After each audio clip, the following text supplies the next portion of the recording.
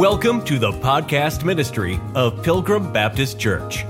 Wherever you're listening from, welcome. We pray that the truth from the Word of God speaks to your heart during today's message.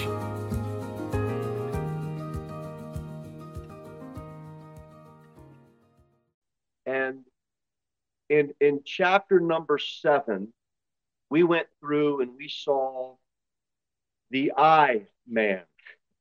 In Romans chapter number 8, what is drawn out is the Spirit, the Holy Spirit. So in Romans 7, 33 times the word I came up. We went through all of that in chapter 7. Now in Romans chapter 8, we have 21 times the word Spirit shows up. In Christ shows up 9 times in the book of Romans chapter number 8. So I'm saying that at the onset because we have a clear contrast from Romans 7 now as we move into Romans chapter number 8. It was I'm the problem. And now the solution, Romans chapter 8, Spirit, Spirit, Spirit, Spirit. And so we need to get that as a way of introductory context. But the Spirit moves in when we get born again, when we're born of God, and it checkmates the I. And praise God for it, because we do not want to be led around by our sinful flesh. Romans 7, we saw we have 2 natures, the fleshly nature, the spiritual nature. Romans chapter 8 brings out just how incompatible those 2 natures are. Makes sense? That's the leading up to, the Romans 7 leads up to. Now we're going to see just how incompatible they are. And they're not going to get along. They're never going to get along. They're never going to make niceties. There's not going to be any reconciliation between the flesh and the spirit. So let's get that as an understanding. We're not trying to make them get along. They're not going to get along. So I want to ask yourself this morning, I'm going to ask myself this morning the same question. What are you going to submit to? Rather, who are you going to submit to? You, I, or the Spirit of God? What are you going to be controlled by? Well, nobody's going to control me. The people that say that are being controlled by something. Aren't we all controlled by something? The Lord's not telling me what to do. Well, your boss just told you what to do, and you had no problem saying yes, sir. We're going to be controlled by something. I want, for me and for you and for us, to be controlled by the Holy Spirit. Romans 8, let me say this before we get into the text, it has absolutely nothing at all to do with losing your salvation through failure. Amen. If that were the case, the day you got saved would be the same day you got lost again. Come on. This is not what Romans 8 is about. Romans 8 is about there's 2 types of conduct. There's carnal conduct, fleshly conduct, and then there's spiritual conduct. Amen. Romans 8, chapter 4, Bible says that the righteousness of the law might be fulfilled in us. Watch. Who walk not after the flesh, but after the Spirit. We finished up with that verse. That's our starting point. Our cross-reference is Galatians 4. I actually already grabbed that spot, so let's start reading Galatians 4, verse number 4. Watch what it says. But when the fullness of time was come, God sent forth his Son, made of a woman, made under the law. Who did God give the law to? That'd be the nation of Israel. He gave the law to them. When Jesus Christ shows up, oh, finally, there's someone in a body of flesh that can fulfill and keep all of the strict demands of the law. Finally. You know why? Because no Jew could do it. None of us could do it. Finally, somebody showed up on the scene who knew no sin. Jesus Christ. And in verse number 5, watch what it says. Why did he come? To redeem them that were under the law. It's a buyback. It's a redemption. And we were redeemed from the bondage of sin and the penalties associated with breaking God's law. Galatians 3 said, Christ hath redeemed us from the curse of the law. How? He became a curse for you and for me. Brother and sister Christian, God help us to never take the Lord's name in vain. God help us to never use his name irreverently. May we only use his name to sing praise, to give glory, and to lift him up. I hope none of us have on our text messages a saved text message with OMG.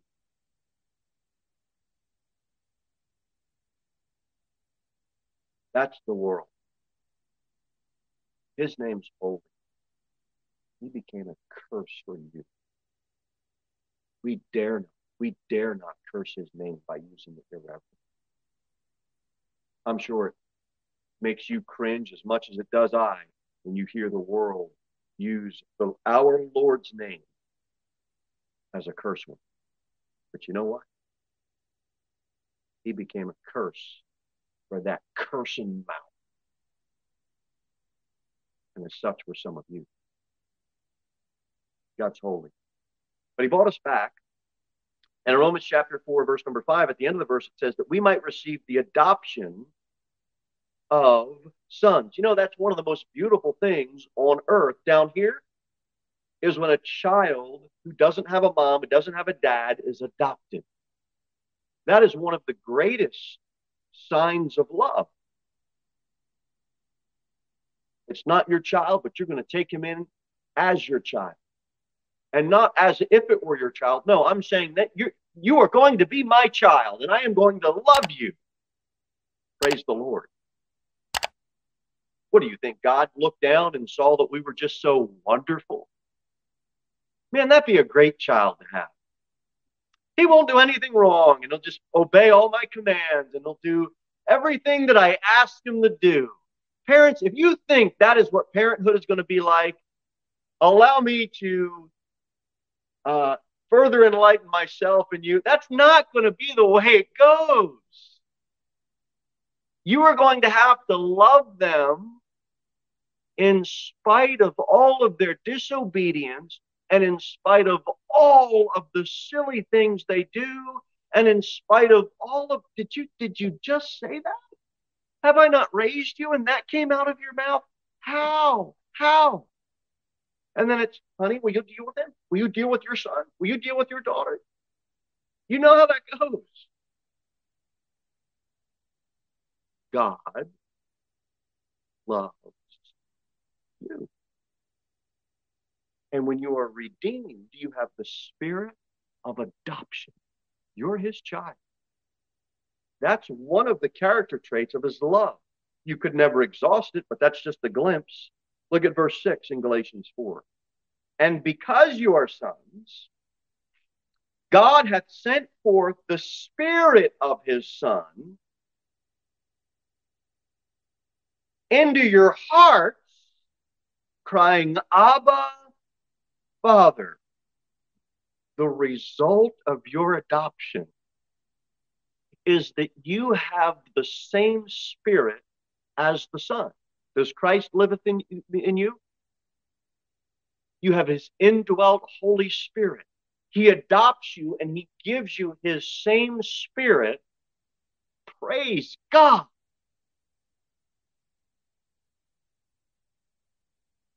If you ever adopted a child, or if you ever knew someone that adopted a child, you probably don't want to give them your spirit because you mess things up. You can pick and choose some good character traits from mom and dad, right? But we are just as sinful as our children. That's not how the relationship works with God. We have a spirit of adoption, and we can cry out to God, Abba, Father. He'll never leave us. We have the same spirit, and praise God for it. Now, you've got to understand why God gave you this spirit, the comforter. It wasn't to fix all of your problems or my problems. It wasn't to fix all of the world's problems. When is that going to happen? When Christ comes back, he's going to fix all the problems. So don't think 2024 is going to be the year. It's going to be another year with the circus. Another year of circus acts and political gymnastics. That's all it's going to be. Come quickly, Lord Jesus. When he comes back, he fixes all that. Right now, he gave you that spirit so that you can enjoy a loving relationship with him. That's what he desires. And to help you and to help me, to help all of us not sin. That is why we have the spirit of adoption. That is why God gave us the Holy Spirit. Because if he didn't, we'd be back in Romans 7, and it would just be I, and there would be no contrast of, oh, wait, I've got the Spirit. He gave us the Spirit so we would not sin. Now, go back to Romans chapter 8, because here is a very interesting phrase in your Bible. Romans chapter number 8, look at verse number 4. That the righteousness of the law might be fulfilled in us. Do you mean to tell me that us as believers can fulfill the righteousness of the law? Well, look at it again. That's what it says.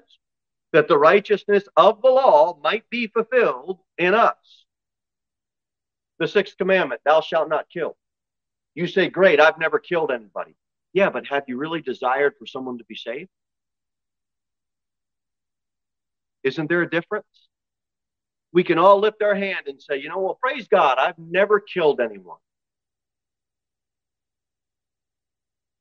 Does your heart cry out, because the Spirit of God's within you, I desire to see others to be saved? That's how you can have the righteousness of the law be fulfilled. The ninth commandment, thou shalt not bear false witness against thy neighbor. Oh, great. You know what? I'm just not going to lie to my neighbor. Praise the Lord. Wouldn't you like to have a neighbor like that? But does your heart long to desire to give them the truth? Have you ever knocked on your neighbor's door and said, can I tell you about Jesus? He's the way, the truth, and the life. Or is it just, you know what? I know I'm a Christian. I just won't lie to him. There's a difference. There's a spirit behind I just won't lie rather than, you know what? I'm compelled to tell someone the truth. There's a difference because there's a spirit that's behind it. The eighth commandment, thou shalt not steal. I've got my stuff. You got your stuff. I'll keep my stuff. You keep your stuff. And here's all you got to know. I won't steal from you and you won't steal from me. I mean, the government will steal from all of us, but that's the law. But that's not good enough for the Christian who walks after the Spirit. The Christian doesn't just give all his stuff to everybody. You know what he does? When a Christian sees a need, he desires to want to fill that need by giving to that need. That's the law being fulfilled in the believer. There's a difference. Well, I just won't covet. No. When your heart, is it in tune to the need of somebody else? And is it willing to give to that need? Tough questions, aren't they? A whole lot more. I just don't steal anymore. No. His stewardship fuels his motive over what to do with his stuff. Because your stuff isn't your stuff. It's God's. Didn't he bless you with the food and the roof and the clothes? A good steward says, Lord, thank you for blessing me. If I see a need, I desire to bless someone else. That's the law being fulfilled in the believer. That's the righteousness of the law. How in the world can you and I do that? It can only come about by the Holy Spirit leading us. That's it. Because you and I wouldn't do that on our own. It'd be my stuff, you leave my stuff alone. Romans chapter 8, verse number 5, watch what it says. For they that are after the flesh do mind the things of the flesh, but they that are after the Spirit, the things of the Spirit. This verse tells you why. You want to know why the righteousness of the law is not fulfilled in you? This verse tells you why you're not fulfilling verse number 4. Because you mind after the things of the flesh. They're of a different nature. We said earlier they're 100% opposed to each other. But do you know that there are people living today that do walk after the Spirit of Christ? You know what's in the back of someone that walks after the Spirit? You know what's in the back of their mind?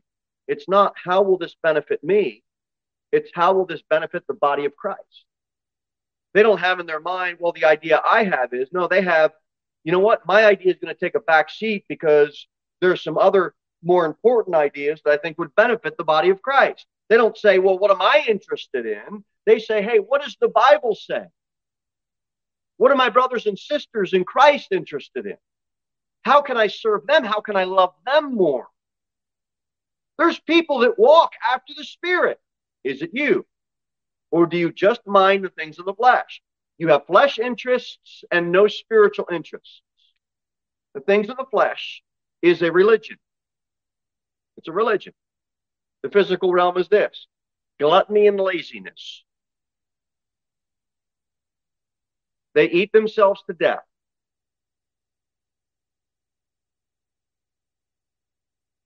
And they amuse themselves to death with laziness.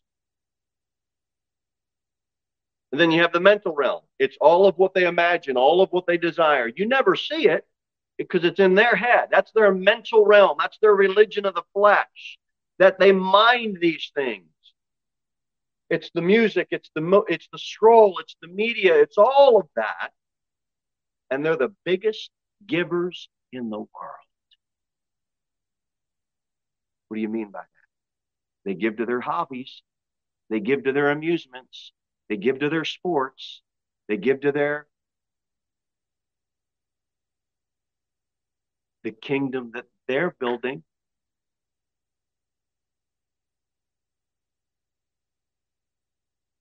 Have you ever been in the midst of something and all of a sudden the Lord just stops you and say, hey, wait a minute. Why am I putting all this effort in this, Lord? And I don't even put half the effort into it. I'm amazed. Driving home last night, I'm just amazed. Talking to my wife, I'm just amazed how much money people spend on sports. I'm just amazed. I'm one of those people. I used to do this. There's special food. There's special clothes. There's special powders. There's special pills. There's special events. I mean, it doesn't stop. And it's not like it's $10. It's hundreds of dollars. It's thousands of dollars. You know, we just got done. I don't know what y'all laughing for. We just got done in February, the Super Bowl. What do you think? You can buy a commercial for $100? It's millions of dollars people spend on those things. You saying I shouldn't spend money on those things? I didn't say that. What I am trying to compel you to think about is there needs to be a biblical balance Well, where's that balance for me? I don't know you. I only know me. Allow the Lord to tell you where your line is. Academics, the same thing. Parents spend $20,000 to $30,000 a year for their child to go to school to get dumb. Okay. One reason is, well, okay, so now you're broke and your kid thinks he came from slime. Now you're broke and your boy thinks he's a girl. They suck your finances out of you and they convince you. Some secular professor who is possessed with the devil tells your child that it is okay if they think that they're really a girl trapped in a man's body. There's no science for that. And 4 years later, or 8 years later, or 12 years later, depending on how many years you've been into the religion of secular schooling, you got to be real careful. You're going to send your kids there. They better be strong in the Lord. Well, how am I going to advance in my career? If your career is going to cause you to backslide on God, and if the academics are going to cause you to blaspheme God and throw him out of your life, then I would say give your career back to the devil.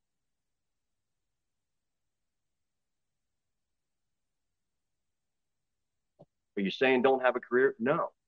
You need to have a career, man.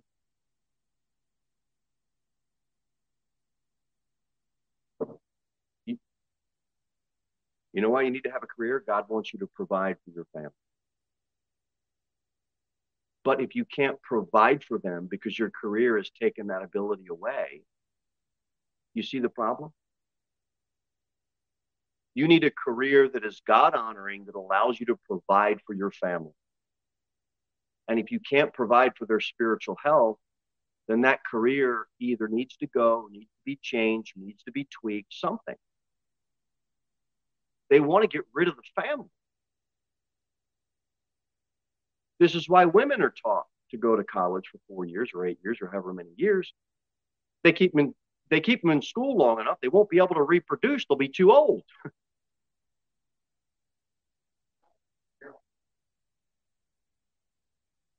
They give their life to their career. You talk enough people into thinking that boy and a boy is okay and a girl is okay, they're going to completely break down the nuclear family. We're not going to have a family left. It's not going to exist. You know why it's so important for Christians that have the indwelt Holy Spirit to live righteously? Because all the things we just talked about. And we've got the Holy Spirit to be able to allow us to do it.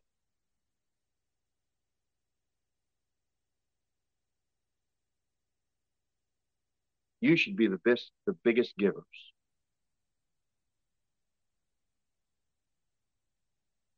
Financially, spiritually, and mentally, to the work of Christ and the work of his church.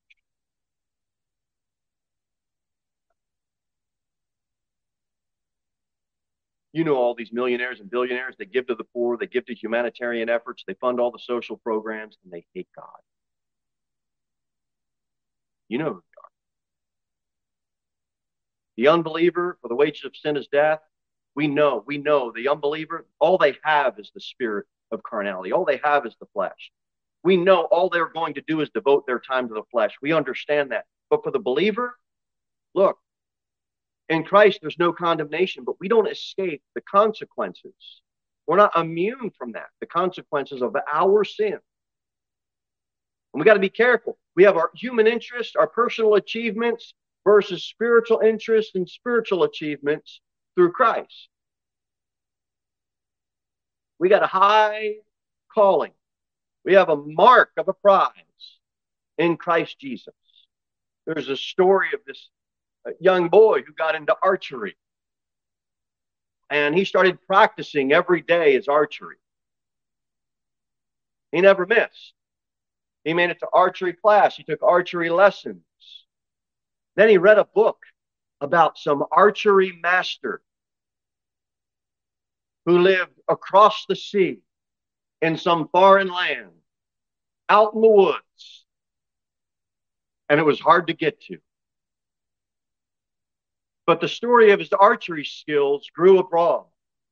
And he was known as the best archery master that any young boy could learn from. So he had an idea. I'm going to dedicate my life to this. I'm going to be great at this.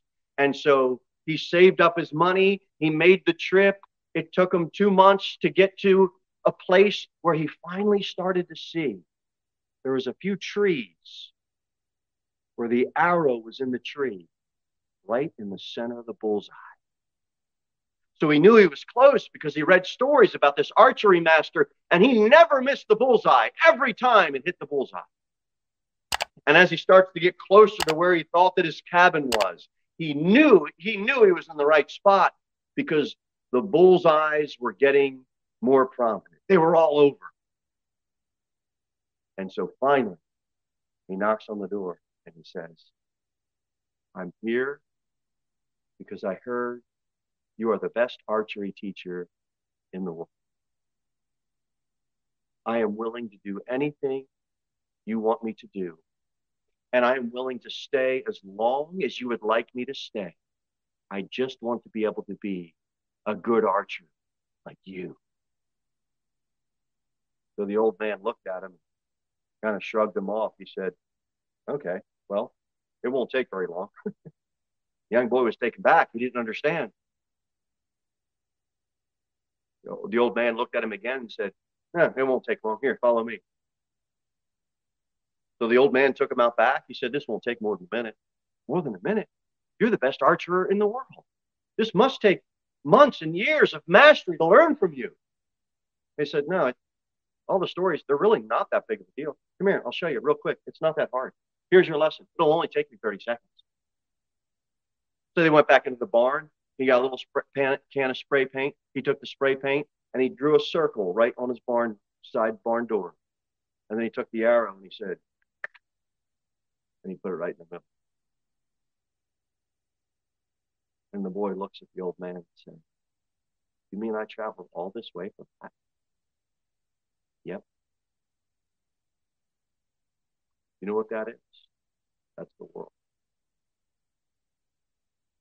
We want to get so good at things that don't matter for eternity.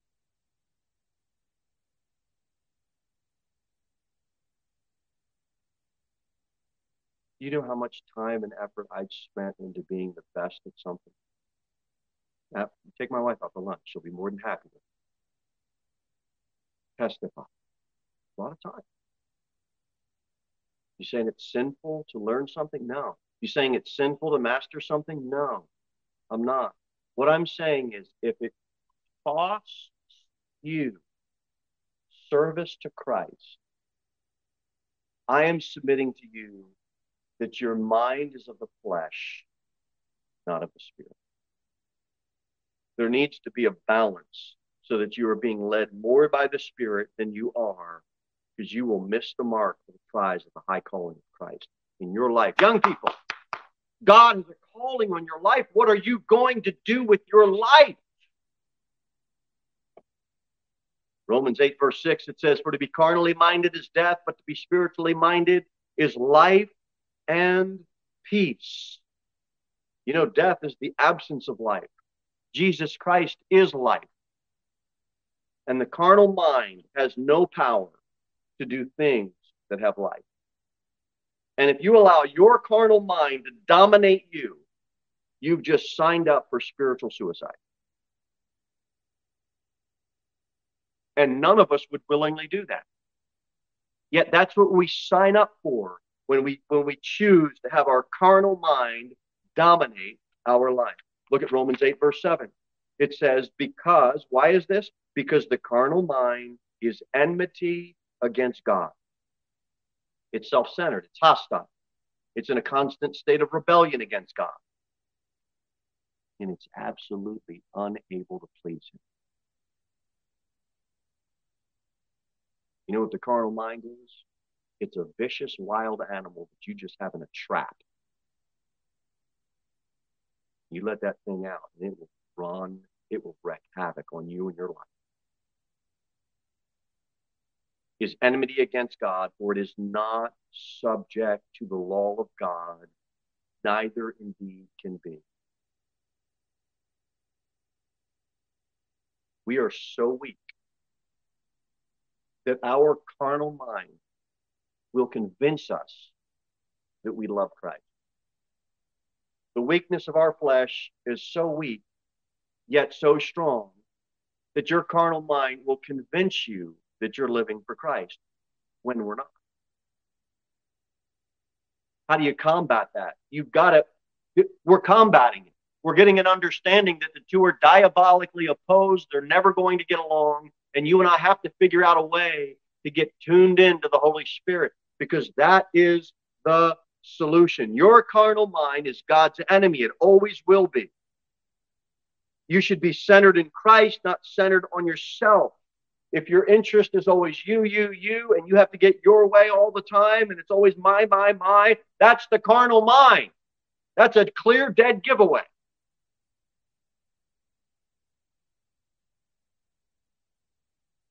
Verse number 7.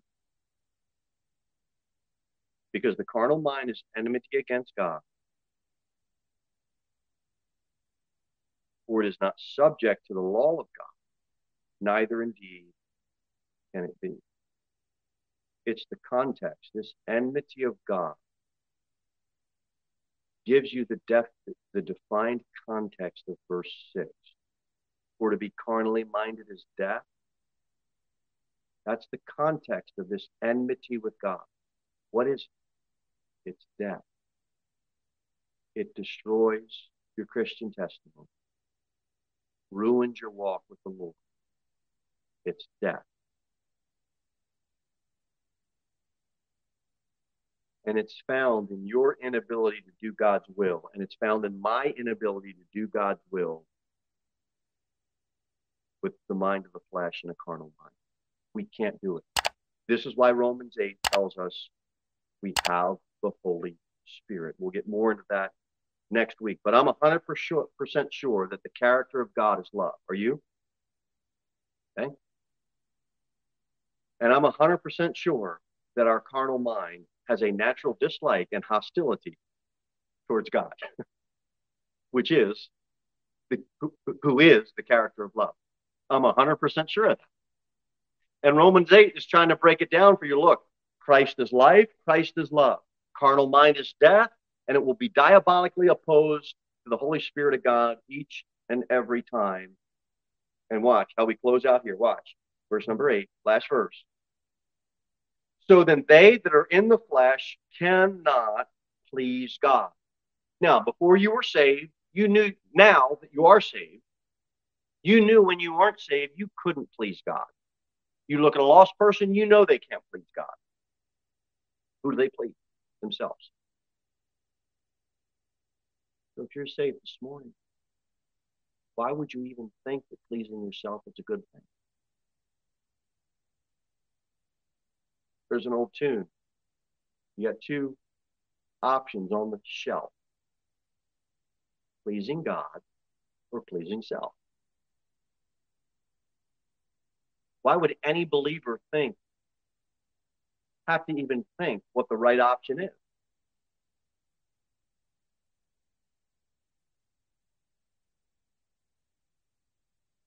There's no remedy for my flesh or your flesh. And you can tell yourself all day, you can talk to your flesh all day and say, you know what, flesh? Let's have a talk. I just don't want to be that guy anymore, flesh. Don't have the conversation. Your flesh will manipulate you and convince you otherwise. Your flesh hates God. And until you get a redeemed body, Romans 8 is trying to get you to get a hold of this. they're not going to get along. Stop trying to convince yourself that they are going to get along. They're diabolically opposed. Do not give your flesh any liberty. Do not have the conversation with your flesh. Completely yield yourself over to God and do his will. Your flesh is always going to be irritated by truth and agitated by truth. You know what God wants for your flesh? For it to be destroyed. For it to be destroyed. You know what God told the Israelites? He said, destroy the inhabitants of Canaan.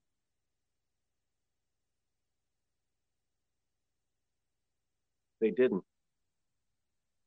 And so they wandered around for 40 years in misery. You know what God wants you to do? Destroy sin in your life. Get rid of it. Get it out of there. Don't give it any excuse to live.